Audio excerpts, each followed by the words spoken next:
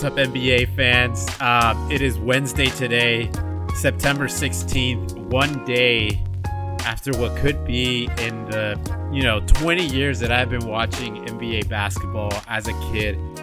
One of the biggest meltdowns I have ever seen, and it's not even a meltdown in the aspect of one game. This game 7 certainly had a meltdown within it, but just as a series as a whole, I have never seen anything like this. I think the whole NBA community is in shock. I think every NBA podcast is obviously covering this. Every NBA show and writer is trying to explain what exactly just happened. But nonetheless, it's here. The Clippers have lost Game 7 against the Nuggets, 104-89. The Nuggets become the first team in NBA history to come back from a 3-1 deficit in consecutive rounds within the same playoffs. Astonishing feat, especially considering against a very loaded Clippers team. And Sean, I know you have a lot of fire to unload here, but just to lay the framework here is on this podcast, we'll cover the Clippers meltdown. We'll talk a little bit about Miami Heat and obviously preview quickly of the Nuggets versus the LA Lakers in the Western Conference Finals. And we tried our best here to really organize everything that happened in this series, because I feel like we could easily just unload, but we tried our best here. And the real beginning of it is the intangibles of what happened, the tangibles, the basketball things from a Clippers perspective, and then ultimately, what did the Nuggets do right to make this happen? But Sean, I'm going to give you the floor. You are the Clipper fan here. This podcast started with me being a Laker fan, you being the Clipper fan. And it really seemed like within the first years, of our friendship and this podcast, that it was going to be us talking about the Clippers in the playoffs. And then all of a sudden, this offseason made it, and the last 2 years made it that okay, the Clippers versus Laker thing is actually going to happen sooner than we thought. And we were literally 48 minutes away from it happening, and it didn't happen.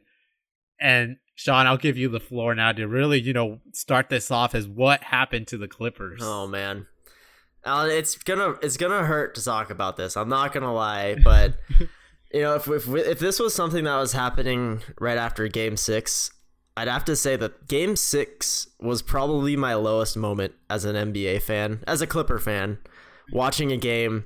The way I acted during that game was inexcusable. Luckily, no one was home except for my pets. But even they would attest that I was just all out of sorts during that game. I was livid. I was yelling. I was screaming. I was throwing things. And you know what? I think that was a healthy step for me. Because when Game 7 came around, much like the Clippers, I was reserved to the fact that, we might lose this series. And if that happens, I'm not going to throw a fit about it again. We are the superior team. We have the most talented players in the series. Our coaching staff is very highly praised. Have multiple head coaching potential candidates, including Tyronn Lue, Sam Cassell on that staff. You've just seen coach of the year. Champion and Doc Rivers has coached through many playoff series. Although champion and Tyronn Lue. Yeah, champion and Tyronn Lue. Although a lot of people argue that Doc Rivers is also the choke master. Hashtag the 3-1 bum, according to certain people, Josh Smith, namely. But, I came into this game, I was like, you know what? I still think the Clippers have a very high chance of winning because, we've seen them take us to the cleaners twice now. Basically the same exact game script, 2 games in a row where we have a huge lead going into midway through the third quarter, and they just turn on the afterburners and we don't have a response. So you have the game tape to look at. You have an idea of what they're going to do. And you respond with absolutely nothing. Beyond nothing, even. You regress from what you were doing in Game 5s and 6. At least you were scoring. At least Kawhi Leonard looked like the superstar that he is. And they were just completely deflated. As was I. I feel like Clipper Nation as a whole was so deflated from what was transpiring before our very eyes. We all bought into the illusion that this was our year. We all bought in. This was going to break the Clipper curse. Kawhi Leonard was enough to break the Clipper curse. Paul George was enough.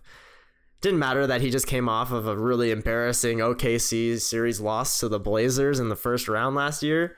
It didn't matter about playoff P. We had Kawhi. We had Lou Williams and Montrezl Harrell. We had the deepest bench in the league. None of that matters anymore. This is depressing, honestly. I put it on silent midway through the fourth quarter. I couldn't even focus on it. I've got two TVs. I turned my other one on and started playing like a game on that one so I could divert the attention away from what was happening. Yeah, I had to escape. I just had to pretend like this was nothing. It was just a normal regular season game that didn't matter, and that basketball season was just over after this. I slept on it. In some ways it was. Yeah, and I don't want to ramble on about how miserable Clippers fans should feel this morning. But I woke up and I felt okay. But I can't speak that for many Clipper fans out there who buy into the Lakers-Clippers rivalry as if it's a rivalry, because it's not. Clippers fans, wake up. Let's be real. We don't even deserve that rivalry because we can't even get to the game. LeBron James is waiting for us for 4 days. For 4 days he waited for us. And we don't even give him a response. We ghosted him in the messages. Yeah. Couldn't make it to the parking lot. Couldn't even drive there. Couldn't even make it. Couldn't even meet up with him. Didn't fill up the car with enough gas to make the trip. Yeah. We're prepared. We never made a conference finals. We don't know what it takes. I thought we did. We've never been this close. Ever. Could you say that that's a victory? Heck no. There's no victory in this season at all. Paul George, we always felt this was not a championship or bust year for us. Are you kidding me? Are you kidding me? What a cop-out. What an absolute cop-out from a guy that just almost single-handedly ruined this series for us. Playoff P. 4 of 16. With a three-pointer that went off the side of the backboard. What are you... You said you were struggling with depression. I get that. You came out of it. Maybe you sunk back into it. I don't know. I don't want to get into your psyche. You had family members in the bubble. I'm at a loss for words. I'm at a loss for words. Yeah. What your mentality is going into this game. Instagram, LA Clippers Instagram, locked and loaded. No, you're not.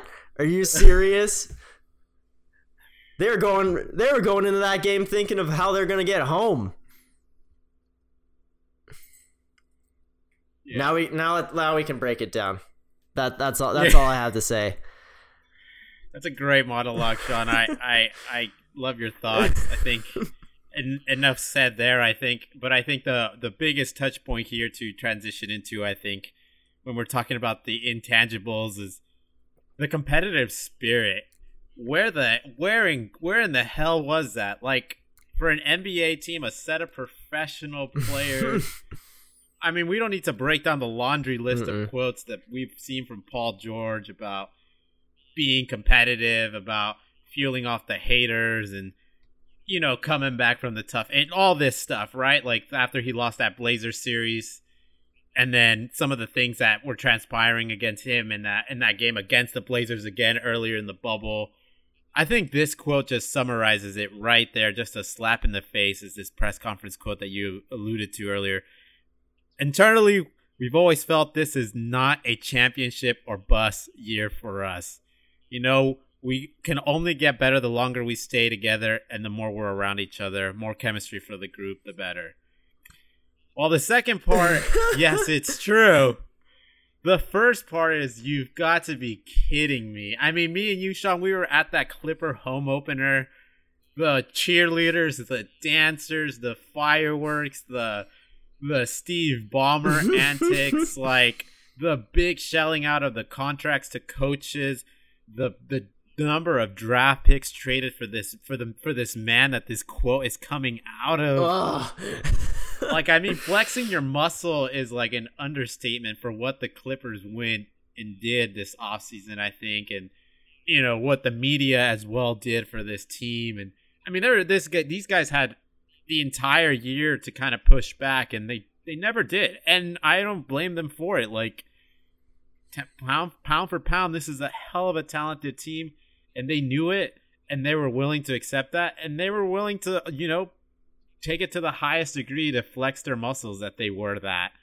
So championship or bust? Of course it was a championship or bust year. I mean, literally nobody ever mentioned that this was going to be a learning experience for this team. That it was all about going all in and taking over LA and whatnot. Like, and for it to come out of this Paul George's mouth, the guy who wants to be a top 20, top 10 player in this league. Oh, shaking my head. He had the audacity to say, "We've always felt this is not a championship or bust year for us."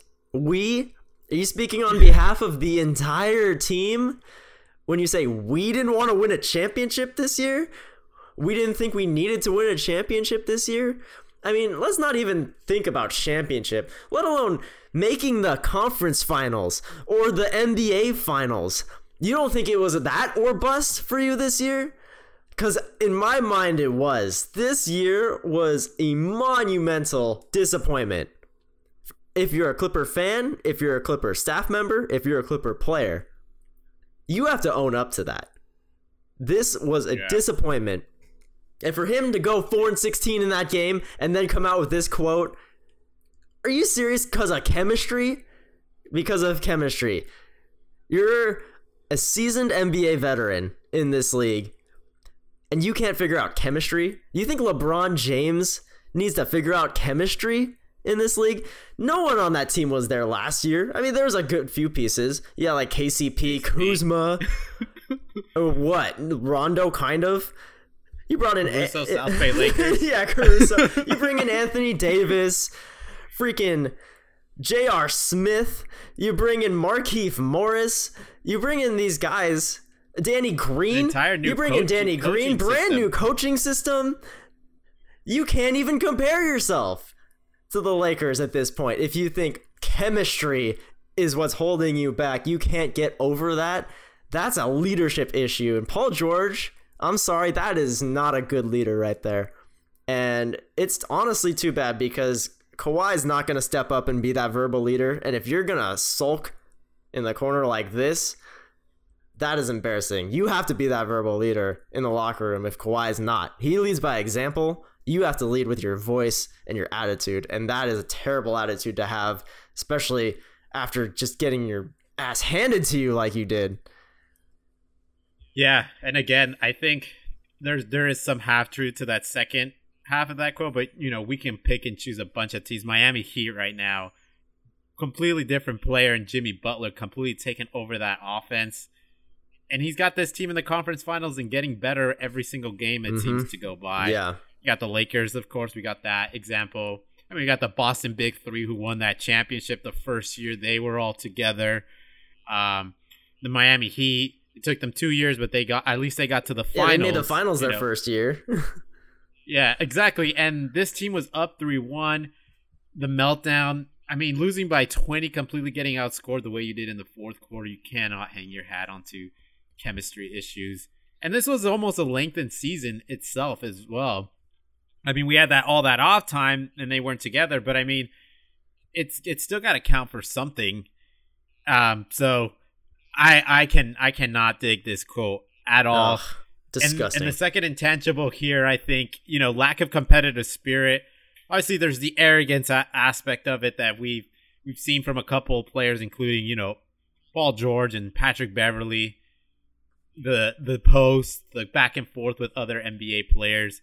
And it just seems like the Clippers at times may not have been the most liked team between other teams. But then I think the other one is and it playing again, I think, to the point of no competitive spirit, or just like the death of it, is this Doc Rivers quote here, I thought conditioning, we kept having to take guys out because they were tired. We're in the playoffs and you had to do it. Guys were asking to come out, but that's not typical for Game 7. Conditioning, taking guys out because they were tired.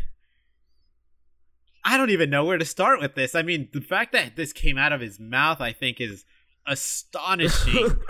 I mean, what is Doc Rivers thinking saying this? Like, this is just how bad the spirit must have been broken. Like, this quote is going to follow him and this team for forever, potentially. Like, we'll see how they respond next year, and that might have, fixed this for a bit, but this quote, like, you don't hear people say this. You admit defeat for basketball reasons. You admit, certain players beating you, adjustments that weren't made, but to blame it on being tired, conditioning, that is embarrassing. And it's like, can you really point to that when you had Kawhi play over 40 minutes this game, Paul George play 38? He is even in foul trouble and he played 38 minutes. These are your best two guys in the game most of the time. And your excuse is that the team is tired. Like, I get Montrezl Harrell and Lou Williams came into the bubble late. One for good reasons, the other not so much. But you still, like, have to be able to play, especially off the bench too. Like, you have Lou Williams only played 25 minutes this game. Montrezl Harrell something pretty similar. And these are guys that you're used to seeing play a majority of the game. That's what wins Lou Williams, Montrezl Harrell the sixth man of the year, is that they play starter minutes. And when you're giving these minutes to guys like Marcus Morris, who, I'm sorry, I do not want this guy back next year. Please, Clippers, do not re-sign this guy.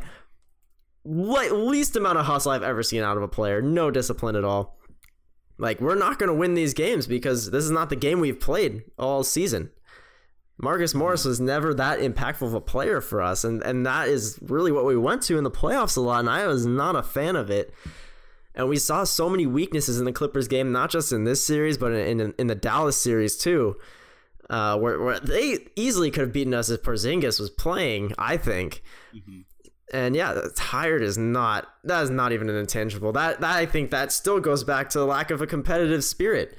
Why would guys want to come out of a Game 7? You want to fight for your team? Do you not? It seems to me like they don't. And yeah, when you look at the box score, the minute spread was just all over the place. Reggie Jackson getting minutes.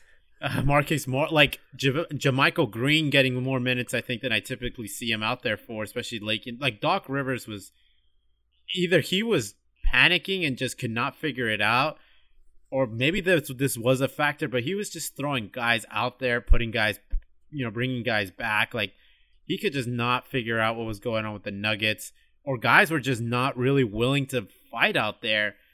And that's just like the most surprising thing. And it was so evident. Like, it didn't take you being an actual basketball nerd, knowing the X's and O's to see just how bad the spirit was broken. I mean, I think, Sean, me and you just talked about the perfect word is like looking like a deer in the headlights, sort of just frozen and not knowing what to do next, right? Like, you're just letting the danger train come right at you. Yeah.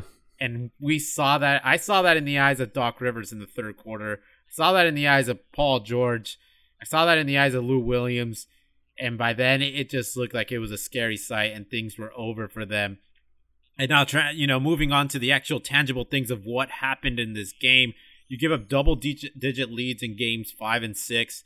In game 7, you were about to have a double-digit lead, but Jamal Murray just went on a frenzy for the Denver Nuggets to close the third quarter. But you're going still into the third, in control of the game. It looked like you were in control of the pace. And then something just changed. You have back-to-back threes from Jerami Grant. So, I mean, lucky baskets, yes, you could say that. And you get that mid-ranger from Jokic, and you get a big three from Paul Millsap. And then from that moment, something just happened to that Clippers team where they could just not buy a bucket. And fortunately for them, Jokic also falls into foul trouble towards the end of that third quarter. Heading to the fourth, misses out on at least the first 4 minutes of the fourth quarter.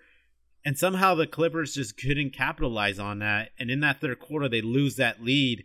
And it sort of just seemed like a free fall from there. And even the Nuggets played a little cautiously I think once they realized what they were doing, that they were up 8, and they started playing a little more cautiously, but yet, the Clippers just couldn't take advantage of it. They couldn't figure out how to continue attacking these Nuggets. They couldn't get to the free throw line.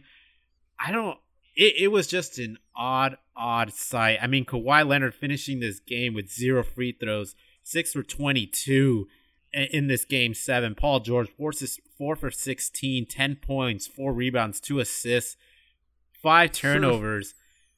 I mean, if things aren't falling for you, this is where you got to call on to your 2 best player, and notably your finals MVP. This is a man who went 16 for 39 in game 7. Not a great shooting night, but at least you shot the ball. Like 39 shot attempts is what you want from your star player, especially when everybody else is struggling, frozen, or, caught up in the moment. Give the ball to a finals MVP like Kawhi Leonard and let the man shoot. And I don't know if Doc Rivers just wasn't running enough for him, wasn't calling his number, but it seemed like Kawhi Leonard was just not getting the shot attempts that he should have gotten, and he was just not attacking and being aggressive, and at the very least getting himself to the free throw line. Like, for him to finish with 22 shot attempts, I think is pathetic. Like, I mean, go out swinging, shoot that ball. 39 shot attempts is what I think you should be finishing, especially the way this game was going for the Clippers in the second half. Yeah, and he needed every single one of those field goals against the Sixers last year. Remember that last one being that quadruple bouncer off the rim. Exactly. They just didn't have the fight. Paul George, Kawhi Leonard, for as bad as they shot during the game, I don't think they made a single point in the fourth quarter. Neither one of them. No. Neither one of them. 0 points. And I think Kawhi was 1 for 11 in the second half, which I think that one basket came in the third quarter. And 0 free throws is inexcusable. How do you go the entire game? You're Kawhi Leonard. You are an offensive juggernaut. And you're a great free throw shooter. How are you not attacking the rim at all? There was just no fight in this team. If the momentum's on your side, you got to get the refs on your side. You got to drive to the basket, make them make the call, and get some free throws to get yourself going. They just never got themselves going in this game. I don't think Paul George even had a free throw in this game. If he did, I think he missed the one that he had. So there's no free throws between either of these two guys. How ridiculous is that? For a game 7, when with everything on the line, what are you saving your body for? Put yourself out there. Take a hit, man. This is just, it's just not excusable. There's no describing why you would play this way, except that you just didn't want to win. Like, they just didn't want to win. Exactly. And to my point, in that third quarter, once at a point, Jamal Murray makes 2 free throws and a 3 to get them up by 15 early in that fourth quarter. And this is all without Jokic playing, too. Yeah, this is all without Jokic. This is Jokic on the bench. And then the Clippers just go on to miss their first 10 field goal attempts of that quarter. And again, that Jamal Murray 3 was huge. Free throw line, it happens. I don't think anybody was playing out of their mind crazy, at least not on the Nugget. They were playing great team basketball. Mm-hmm. But again, it wasn't Jokic shooting 70% from the field like he did against Utah. This was, Murray was lighting it up, though. Yeah, he was lighting it up. But it wasn't like a nuclear performance from Jamal Murray here, I think. So again, I think the ball should have gone to Kawhi, and Kawhi should have been attacking. It's kind of insane. So they did combine to score 24 points in this game 7. Paul George and Kawhi shoot 26% from the field, and they didn't score a single point in this fourth quarter. End up going 0 for 11 from the field to close that fourth quarter. And again, you shoot bad, and I think that's understandable in a game 7. It can get physical. Guys, are desperate. But get to the free throw line. Put the Denver Nuggets in trouble. Force their wings to play defense. If you're Kawhi Leonard, you're big. You're a big guy. You got a mid-range. You got the 3. And you can drive to the rim. We've seen this version of Kawhi Leonard before. It's crazy how many times we've seen him in the playoffs when he was with the Spurs, when he was with Toronto, just to put his head down, attack, get in the post. Paul George, great 3-point shooter. I get it. He's a little more beat up, but Kawhi Leonard, I think I'm just still stunned at the 0 free throw attempts. And again, team-wise, they're about equal in free throw attempts, around 16 for the Nuggets, around 17 for the Clippers. So it's not like the rest were blowing the whistle heavily towards one team and not the other. I'm a loss. I'm a loss for words. And another stat line here, I guess, for you, Sean, is the last 3 games, the Clippers 39 points in the second half, 30% from the field, 24.6% from the 3-point line. So again, the exact same story. Game 5, Game 6, and Game 7 for the Clippers. Yeah, that's the thing, is that it was the same exact game. You made no adjustments in between Game 5 through Game 7 to give yourself a chance. Lou Williams and Montrezl Harrell, I think, are the biggest reasons why this Clippers team is so powerful and so intimidating, usually, is because we have this secondary threat outside of our superstars that works so well together, that's super efficient on offense, and plays with a lot of energy and a high basketball IQ under normal circumstances. In this series, they were nowhere to be found. They both averaged around 18 points a game during the regular season, but ever since entering the bubble, they weren't the same players. I don't think that they were ever really there to start with, and the numbers really back that up. I mean, Lou Williams only averaging like 10 points a game, only 35% from the field, 14% from 3. 14%? He's not even trying to shoot the ball. Montrezl Harrell, again, came into the bubble late, probably wasn't very conditioned or really thinking about basketball very much, but only averaging 11 points a game, 51% from the field, which for a big man, is pretty bad. He's getting all his baskets around 5 feet. A lot of his baskets are just dunks off of good pick and roll play between him and Lou Williams, which I did see very good glimpses of in the first half of Game 7. Mm-hmm. Lou Williams and Kawhi Leonard were both getting Montrezl Harrell really good looks off of pick and roll, and that was nowhere to be found in the second half. They never went to it. It just never worked out because Denver adapted. That's a word the Clippers need to get in their dictionary. They adapted to what the Clippers were doing right and were able to shut it down, and the Clippers had no response to it. And that's not just on the offensive side. They had no defensive adjustment. Jokic was just getting everything he wanted. It's like, okay, you're not going to let me score. You're going to double team me. I'm going to take advantage of your terrible help defense and just pass it to the open guy.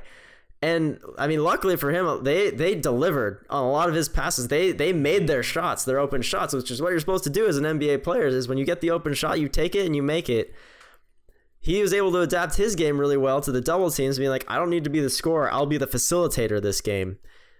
Or I don't need to be the scorer. I'll be the rebounder this game. He was able to do that.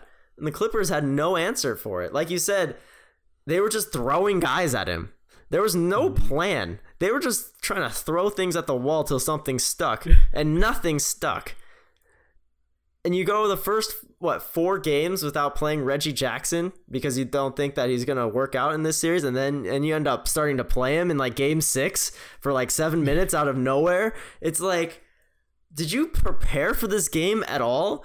Or were you just like playing Madden the whole time? Like, it's just, I feel like they were just playing Madden the whole time. They're like, I need to get my mind off of basketball. It's like, well, if you can't handle trying to figure out how to beat this team after the game happens, then you're going to lose. Because I guarantee that Denver, after these losses that they took to the Clippers, went to the coaching staff, went to the tape, watched the games, and learned from it.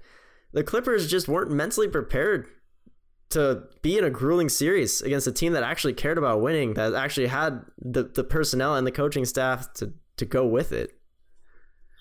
Yeah, that pick and roll with Montrez and Lou was butter. I mean, that got them to average 18 points apiece in the regular season. Big punch in the third quarters, big punches in the second quarter. And then in this series against Denver, I mean, for Lou Williams, essentially almost cut in half. The efficiency's totally thrown out the window. In that Game 7, he was missing wide open threes, The layups were just not sinking in. And then he just completely changed in the first half. You were right. The pick and roll was there in the first 3 games. The pick and roll was there. But credit to Denver. They adjusted and they attacked it. They made life difficult for Montrezl Harrell to finish around the rim. They had bodies out there. Paul Millsap, Michael Porter Jr., Grant, and Jokic. And the Clippers were just never able to adjust. Instead of going to Montrezl Harrell, maybe it's time to put some other names out there. I know you weren't a fan of Marcus Morris, but No. he hit one shot a little bit. JaMychal Green, maybe.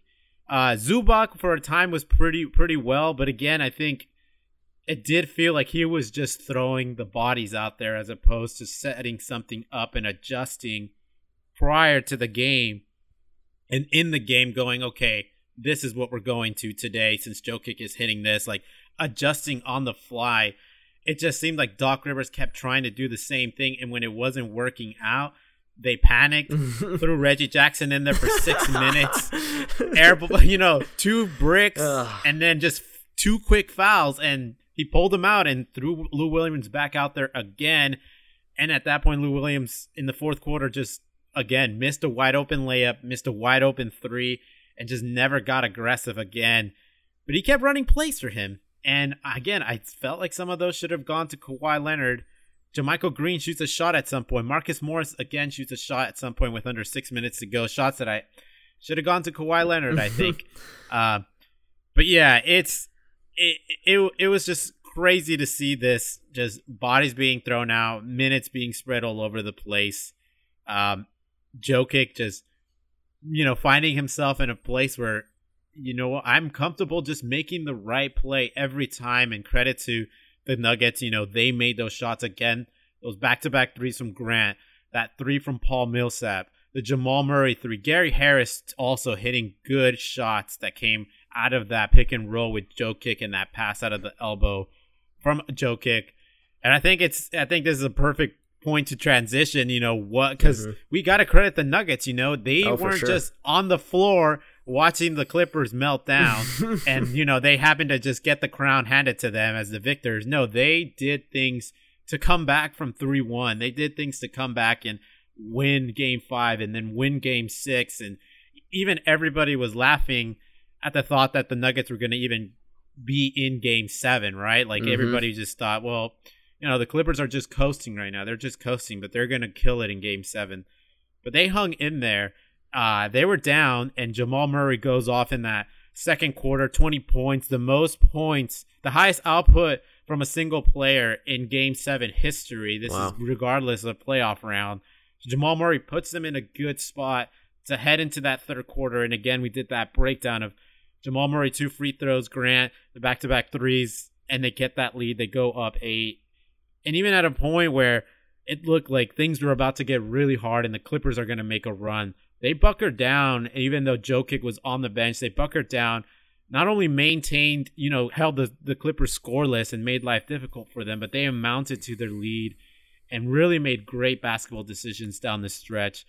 I mean, it's crazy to see how much this team has grown compared to the way they were playing against Utah and just made some dumb-headed plays down the stretch. But this time, they really held it together. So it was pretty awesome to see, I think. Yeah, this team has grown up very fast.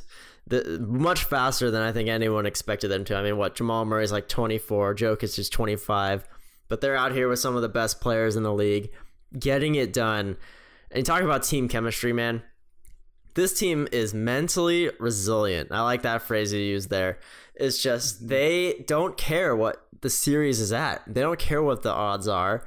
They were just playing loose. They knew that the Clippers had all the pressure on them because they're the team that hasn't made a conference finals in their entire history. They know that they're the heavy favorites. So Denver just goes in like, look, no one expects us to win. Let's just play our brand of basketball and see what they can do about it. And it seemed like they just went in with the best attitude possible for a professional team. And it was an all-around team effort. I mean, you bring this down to Jokic and Murray obviously leading the charge, but the coaching staff was amazing. Wes Unseld is the assistant coach that kind of runs the defense. Mike Malone even admitted himself that he just kind of lets Wes Unseld do his thing. and doesn't really tinker too much on defense. And he came up with a scheme that just, like we said, put the Clippers like a deer in the headlights, and they just couldn't figure it out in that second half. And Mike Mullins even said this guy deserves to be a head coach. And after watching this series, I will feel cheated if we don't get to see this guy be a head coach, because if you're able to come up with schemes like this to overcome such enormous odds against you and take a team that is definitely not as talented as the Clippers and to just make them look silly, that is a guy I want to see in a head coaching position for sure. So he's on the Bulls short list, I guess, of candidates, but they have like 10 guys on that list. But I mean, I want to see this guy be a head coach. I don't want to see like Mike D'Antoni get the job. I don't give a crap about that guy's systems anymore. He keeps getting jobs and he keeps losing. So it's like, just give it to a new guy, you know, like Wes Unseld deserves this way more than D'Antoni. But yeah, I think the main thing for them was Nikola Jokic in this series. It was Jamal Murray in the Utah Jazz series. This was Jokic's time to shine, man. And it took them 4 games to figure out, but they realized that we really can't stop Nikola Jokic. And Zubac put up a good front against him in the first few games where it looked like he was able to handle him. But in reality, Jokic just had his number every single play. I mean, he's just a little smaller than him, so he's able to bully him in the post. He's a little slower than Jokic, which is crazy because Jokic is the pudgy guy, you would think. But he was just getting around him, spin moves, cuts to the rim, just outperforming him with his offensive repertoire that he has. And Harrell and Green were just way too small to guard him. You'd think that would work in a lot of different scenarios. I mean, we ran small ball a lot with Harrell at the center in the regular season, but with Jokic, it's just a completely different story because centers are not as talented as this guy. I mean, in the last 3 games, he put up 24 points, 17 rebounds, and 8 assists a game, which is just absurd. Can we just take a moment to just think about how absurd a 24, 17, and 8 stat line is over that course of time when a team should be able to adapt to? They were putting so many guys on him in game 7. Kawhi was guarding him in game 7. Yeah, that's not going to work. I'm sorry, Kawhi. Like, you're just not big enough. Yeah. I mean, I think it's a little frustrating for me because, you know, I think I've really believed in this team over the last. I mean, I never thought they'd be this good, but I knew they were going to be good. I think all of us realized how good Jokic was after what he put together last year. And then heading into this year, it was like, okay, he's going to get even better. Jamal Murray's going to be better. This team is going to be good. Like, you know, all of us had him in the top, Denver finishing, you know, within the top 3 seeds.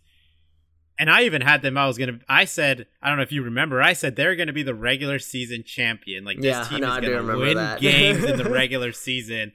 And I thought it was going to be because of Jokic, because this man is just, he's a tank. He's slow, but he's just in a super smart tank with like smart, you know, super smart weapons and all that. Like, this guy just makes the best basketball decisions he can. And he's such a team player. He doesn't, you know, he's not caught up in all the talks of MVP and points per game. You can just tell that by his demeanor. He just seems like such a simple man. But it was disappointing to see then the Nuggets not become that. Like, they at times were playing around whether they'd be the 4th seed or 3rd seed. They had a bunch of injuries. Jokic kind of didn't look like himself through the first half of the year. And I believed in this team. And granted, I drafted 4 Nuggets in our NBA draft for that same reason. Jokic, Murray, Gary Harris, and Grant. Yeah, I was a little ambitious. I ended up dropping 2 of those guys. But I hung my head on those 2 guys. They didn't reward me quite as much in the regular season. But in the playoffs, we are starting to see who they are. Like, Jokic, this is who he is, man. He should be a guy who's fighting to get into the door of top 5 player in the league, I think. Like, I don't think it's that crazy to think that a 7-footer who can see above most people makes a great basketball decision and can shoot the 3, get into that elbow range and either take one dribble in, float it in, or throw a swing pass to the corner 3, or you know, finish the pick and roll and get to the rim. Like, that is extremely versatile and extremely valuable, and the Clippers just had no answer for it. I mean, the best answer for it is not one guy. It's great team defense, and the Clippers were just never able to get on the same page to stop that. And in this game 7, Jokic wasn't looking to the rim.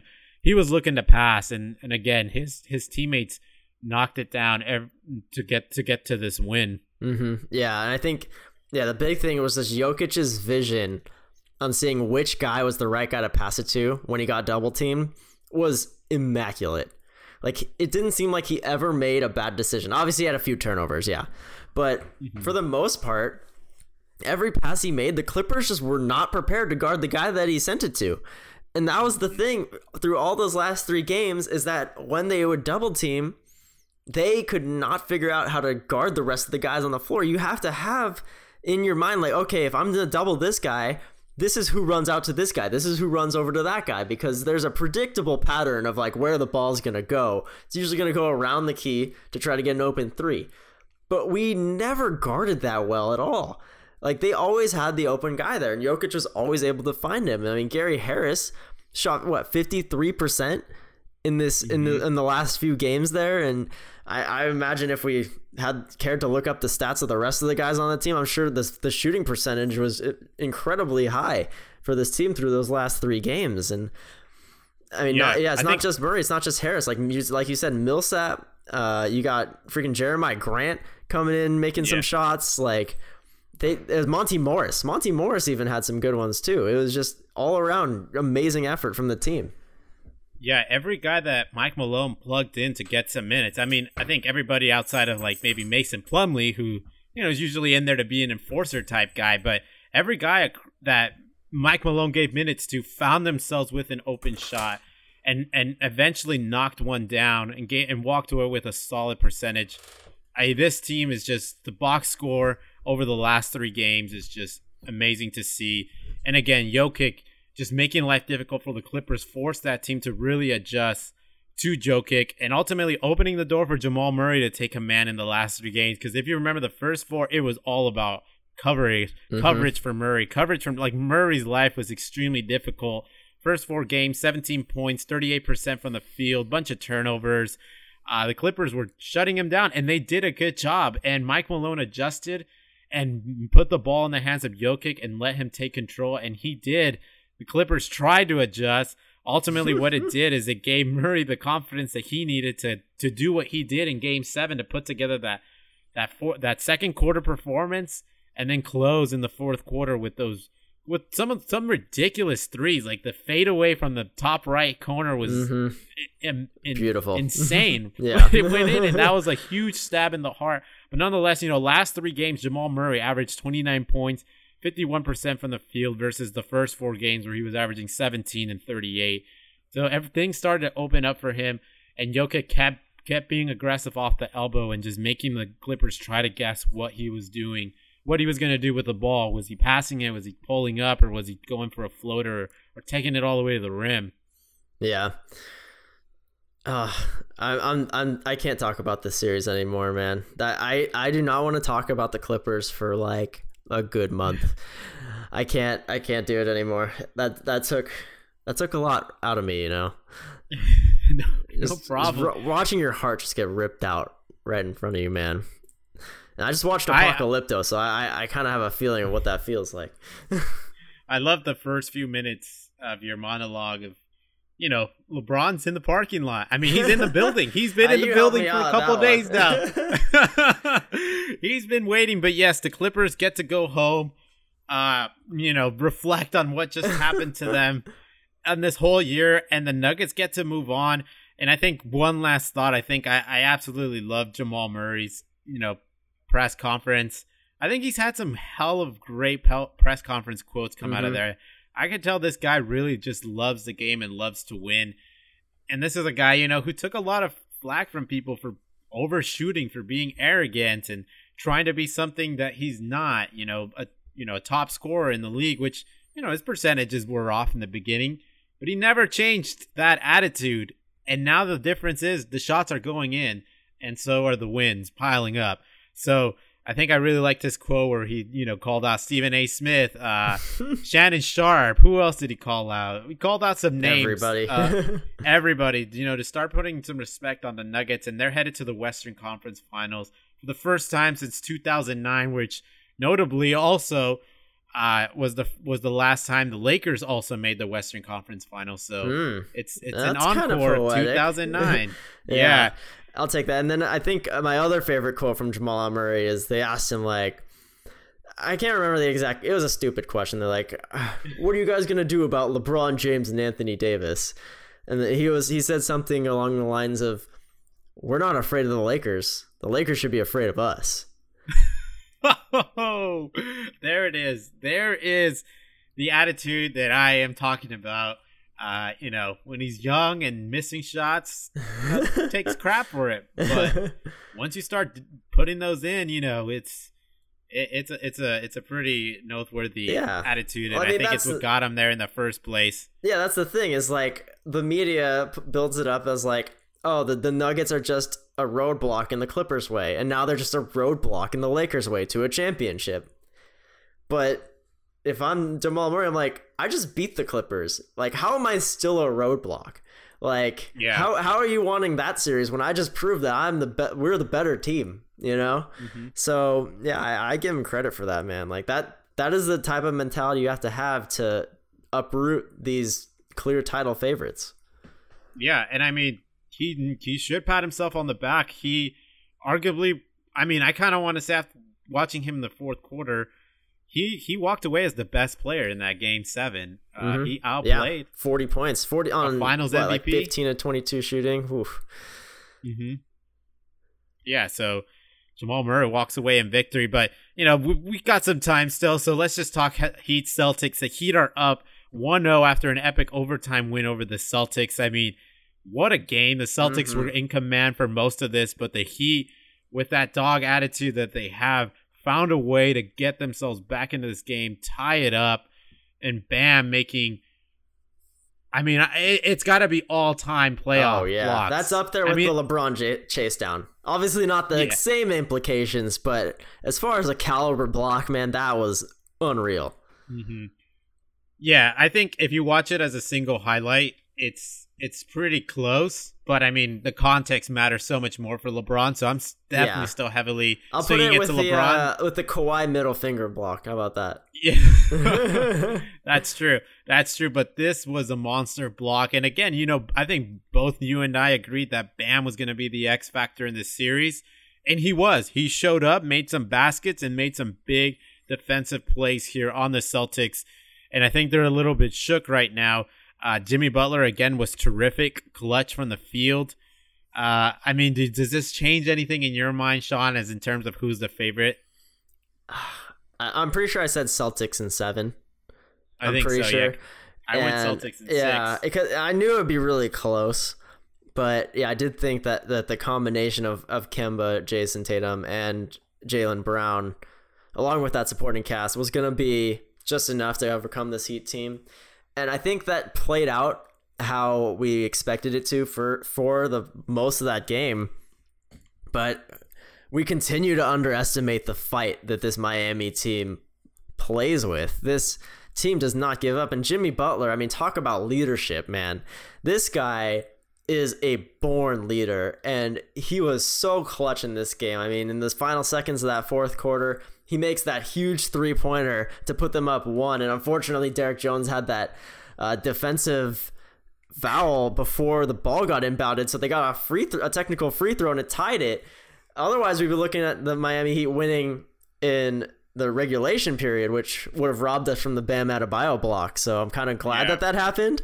But then, again, in overtime, he had a big bucket at the end of OT to seal that win, too, right before that block by Bam.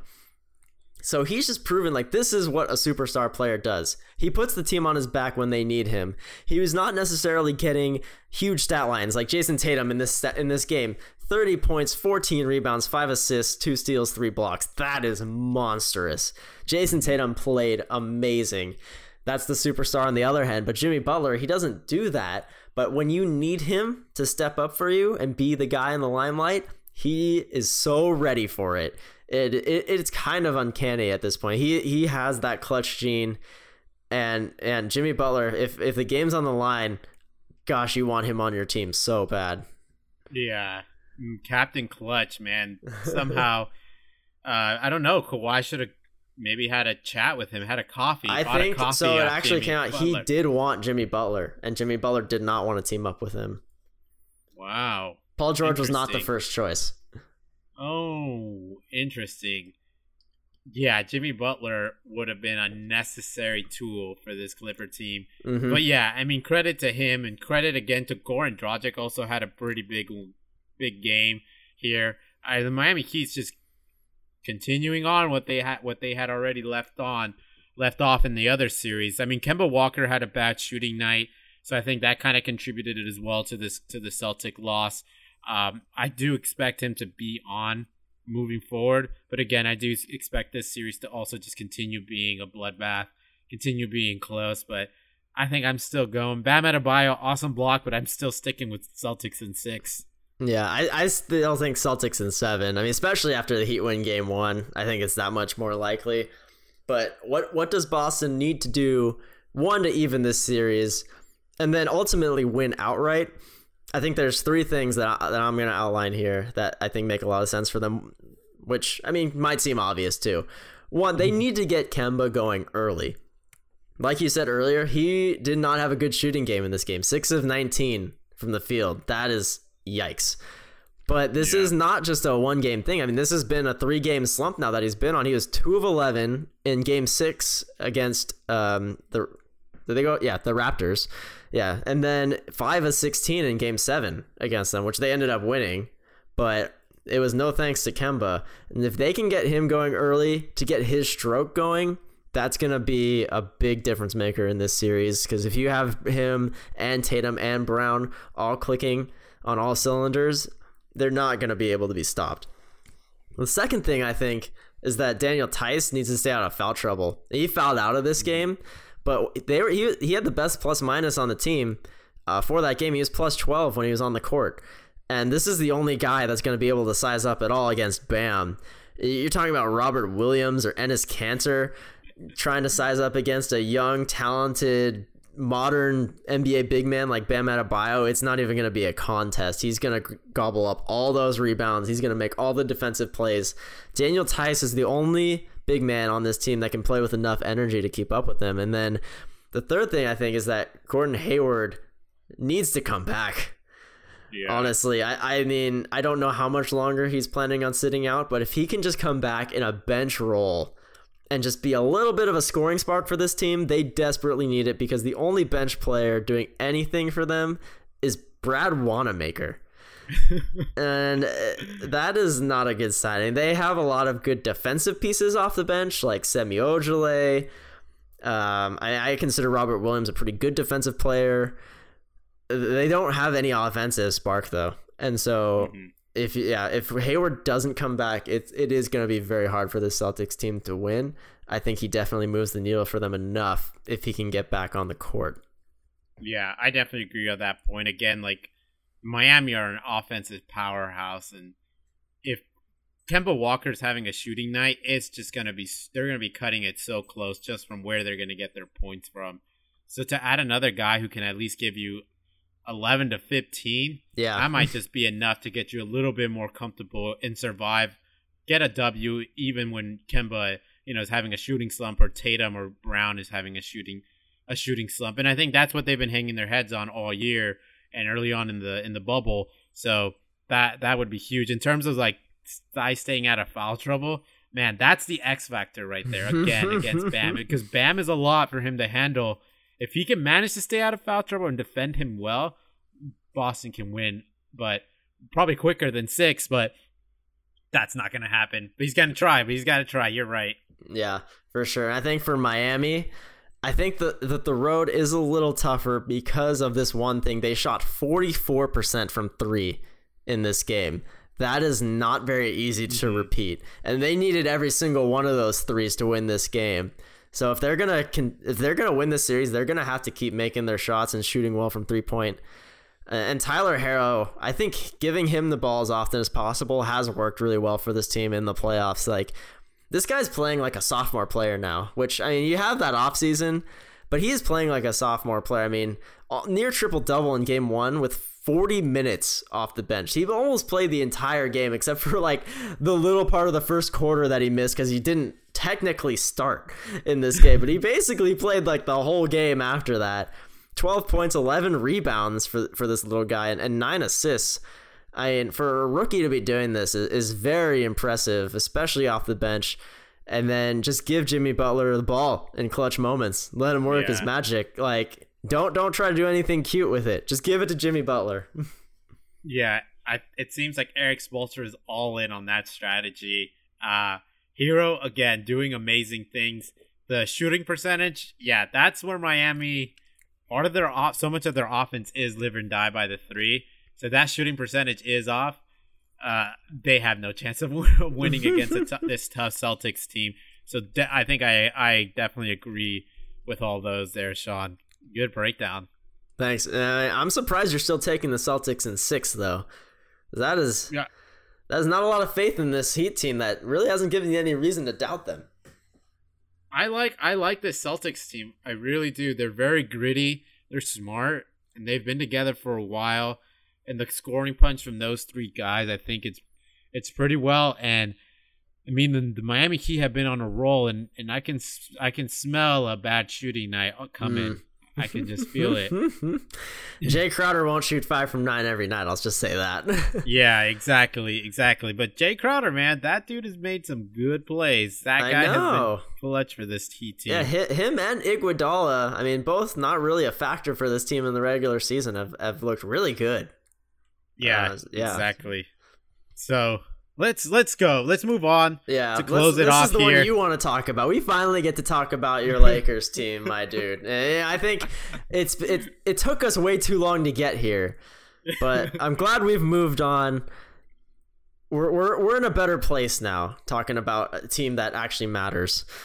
Game 1, Western Conference Finals this Friday against the Denver Nuggets. What a turnaround time for the Nuggets. I gotta imagine they're still living off the high right now.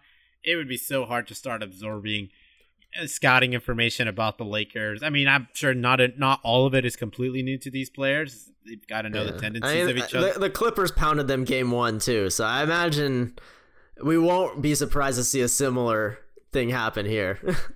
Yeah, exactly. However, the Lakers are also a team notorious for coming out of the gates early. We might not just get a very awful game 1. It's going to be like 70 to 62. Yeah, both teams just shooting like, 35, 38. Yeah, that's very possible. But, I mean, in terms of like breaking down these teams and how to preview, it's tough because, for one, the Lakers won the regular season 3-1. But again, this Nuggets team is so different from what the Lakers saw in the regular season. Like, I mean, at one point, Jokic was like in danger of not making an all-star team. Like, he was playing so awful. Yeah. There was no Gary Harris out there.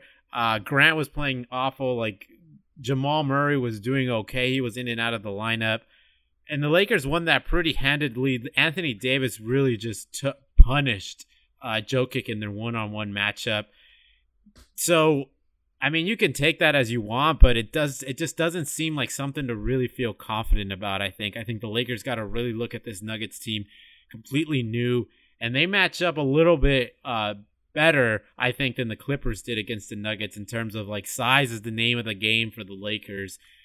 Dwight Howard, JaVale McGee, Markieff Morris, and obviously Anthony Davis, second place running mate for Defensive Player of the Year. That's what Jokic is going to go up against, and I feel really good about that. In the pick-and-roll situations, if Jamal Murray's going to switch on to Anthony Davis, Lakers didn't double when that happened against James Harden, and it worked out pretty damn well. And I could see the Lakers doing the same thing, double Jamal Murray.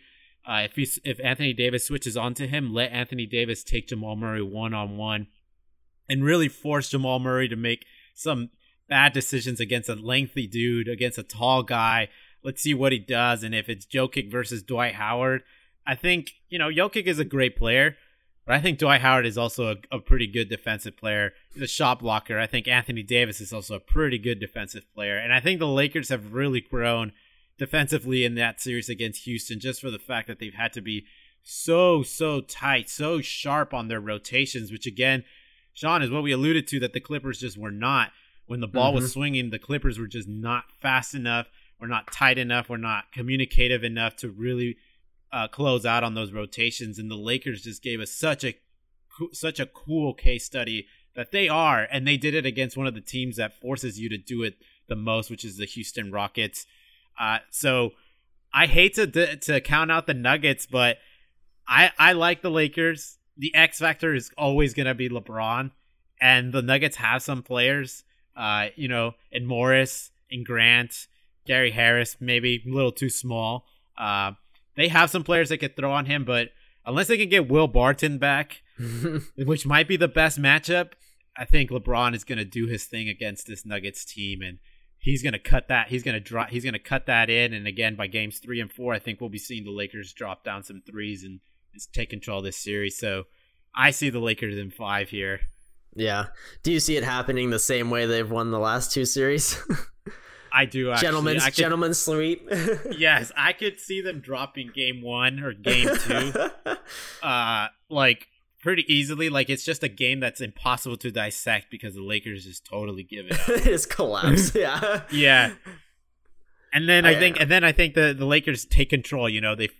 Frank Vogel has proven now the last 2 series that if there's one thing he can do is he can figure out a basketball Rubik's Cube. And I mean, he's got a hell of a staff behind him too, and Jason Kidd, Lionel Hollins, and some of those folks on his team.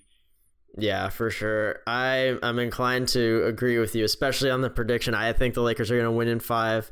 Do I think that it's going to be Nuggets game 1 and then they win 4 in a row? I don't know. But at the end of the day, it doesn't really matter how it happens. I just think, for one, the Nuggets aren't sneaking up on you anymore. You have the tape if you're the Lakers. You saw what they did to the Jazz. You saw what they did to the Clippers. I think when you're the Clippers, you're just surprised that they had the energy to do what they did. But if you're the Lakers now, you're like, okay, they took out the people that were supposed to give us the hardest time. But now they're here. Okay, we're not going to take these guys lightly like the Clippers might have. And as far as personnel goes, yeah, I think Anthony Davis is just going to make a world of difference, especially against Jokic. He'll likely have to be the primary defender against him in a lot of situations. Although, I mean, when he played the 5 against the Rockets, it just worked so well. Yeah. I would hate to see them go back to JaVale McGee starting the game again. I just think JaVale McGee is just going to get cooked by Jokic. Like, the difference in basketball IQ between those two guys is like from either end of the United States. It's like night and day. Like, Jokic is going to make him look ridiculous in so many different situations that I feel like the Lakers are going to have to adapt and go to Dwight Howard early, or they're going to have to go to Anthony Davis at the 5, because Jokic is really the main problem when you're talking about the Nuggets, because you saw the Clippers shut down Murray in those first 4 games. And when you shut him down, Jokic has to be that guy. He needs the supporting cast. But if you give Jokic the space to operate and work around, then he's going to make those plays.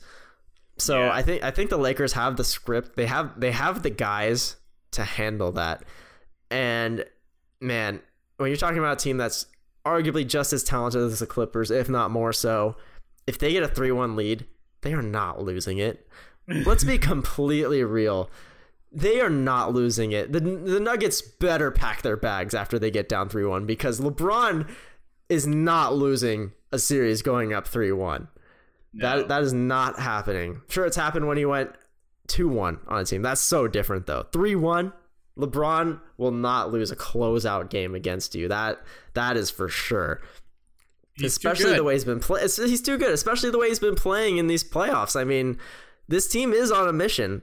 I know there's been a lot of distractions and it's a different environment, but man, LeBron is such a good leader. He's been able to navigate them through all of it and really take care of business and get the job done.